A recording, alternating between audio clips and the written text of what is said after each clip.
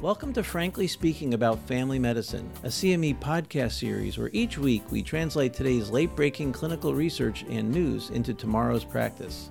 I'm Frank Domino, professor in the Department of Family Medicine and Community Health at the University of Massachusetts Medical School and editor-in-chief of the 5-Minute Clinical Consult series.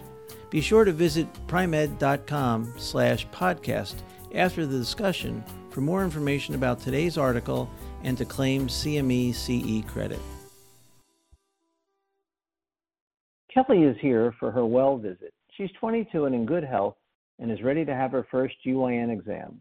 Her mother and older sisters told her that she should have had this done before and was surprised.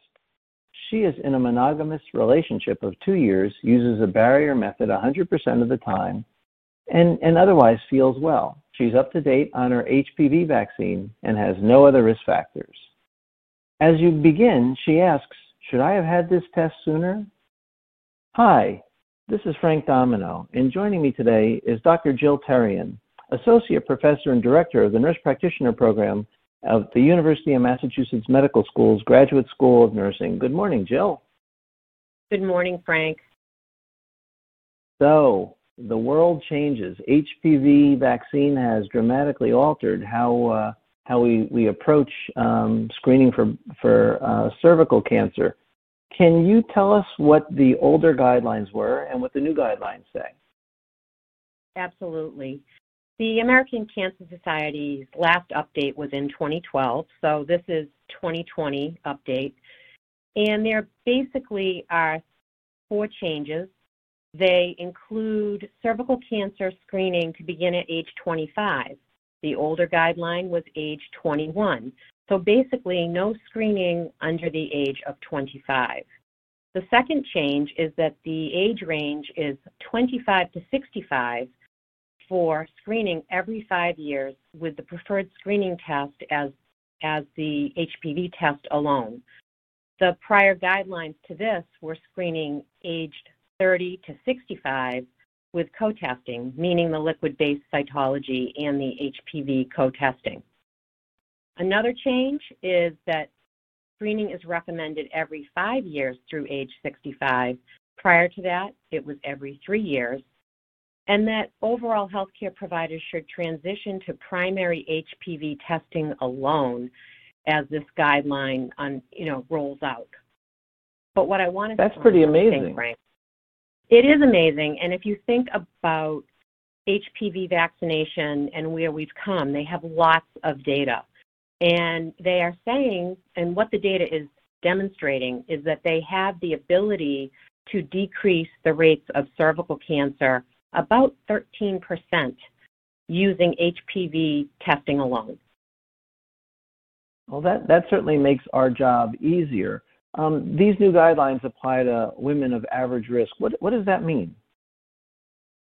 Yes, what is meant by average risk? What is meant by average risk? The guideline update applies to these women who are initiating screening or have had only or have been returned to routine cervical cancer screening based on follow-up recommendations from the risk-based management consensus guidelines, which are attached to this podcast for your review. Basically, we're talking about women that if they had cervical intraepithelial neoplasia grade 2 or higher, that they had been treated and had gone through that follow-up process and then were recommended by their provider to return to every 5-year screening.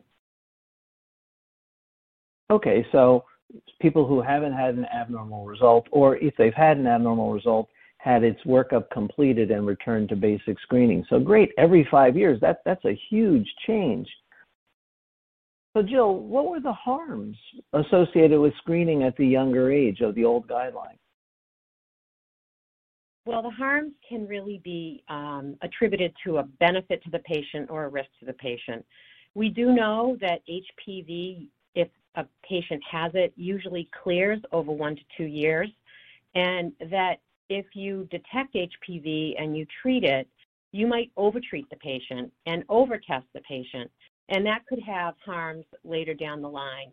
You think about Usually a treatment of the cervix that's abnormal is some sort of cryotherapy or something that will actually thin the cervix area, and that can have implications possibly later on for, carrying a child, and they could have trouble later on in their reproductive ages. And it would probably induce a fair amount of angst and stress and cost. So I totally agree. Moving the guidelines back sounds terrific. So let's say you move to the new guideline and you just do HPV testing. What do we do when we get an abnormal result? You would follow your normal procedures. If you had an abnormal result, you'd look up your guidelines. I would be calling my resource, which would be an OBGYN provider, to consult the patient to find out what the current treatment guidelines were for the abnormality. It possibly could be retesting in 3 months. It could be referral to that provider, but I would be following what the guideline was based on what the result was of the test. Okay, great. So not really a big change in how we manage abnormal results. Jill, this is great. For average risk patients, this is helpful. What about for patients who have not completed their HPV vaccine? What should we do or recommend for them? If they have not completed their HPV vaccine or haven't been vaccinated, you would follow the guidelines for vaccination. And I do know, and what has been practiced currently is the recommendation is to not restart the series, but to actually, if they missed one dose, to give that dose at that time. The other thing, Frank, you bring up, how does HPV vaccination play into these guidelines? And it doesn't at all. It doesn't matter if the woman has had HPV vaccine or not. These guidelines do stay the same. But with any patient that comes in and is not up to date on vaccinations, you want to make sure that you get them vaccinated. Wow, that's terrific, Jill. So based upon these guidelines, start at 25, every 5 years, HPV testing, and if they haven't been fully vaccinated, get them back on track. That's terrific. Yes. This lowers our work burden. It lowers the risk of false positives with patients and can be very reassuring to preventing cervical cancer. That's right, Frank. And I think with any guideline change, it's hard. It's hard for providers to make that shift.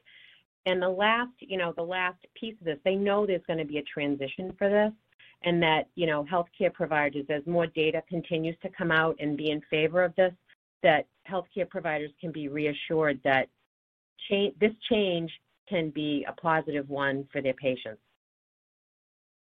Jill, thank you very much. This is an important new bit of information and will dramatically change our practice. Thank you, Frank. Practice pointer. New guidelines state to initiate cervical cancer screening at age 25 and repeat every 5 years using just HPV testing, regardless of HPV vaccination status. Join us next time when we talk about the role of alcohol consumption on cognitive decline and dementia. Thank you for listening to Frankly Speaking About Family Medicine, brought to you by Pri-Med. To claim credit and receive additional information about the article referenced in today's episode, visit primed.com/podcast, and see you next week.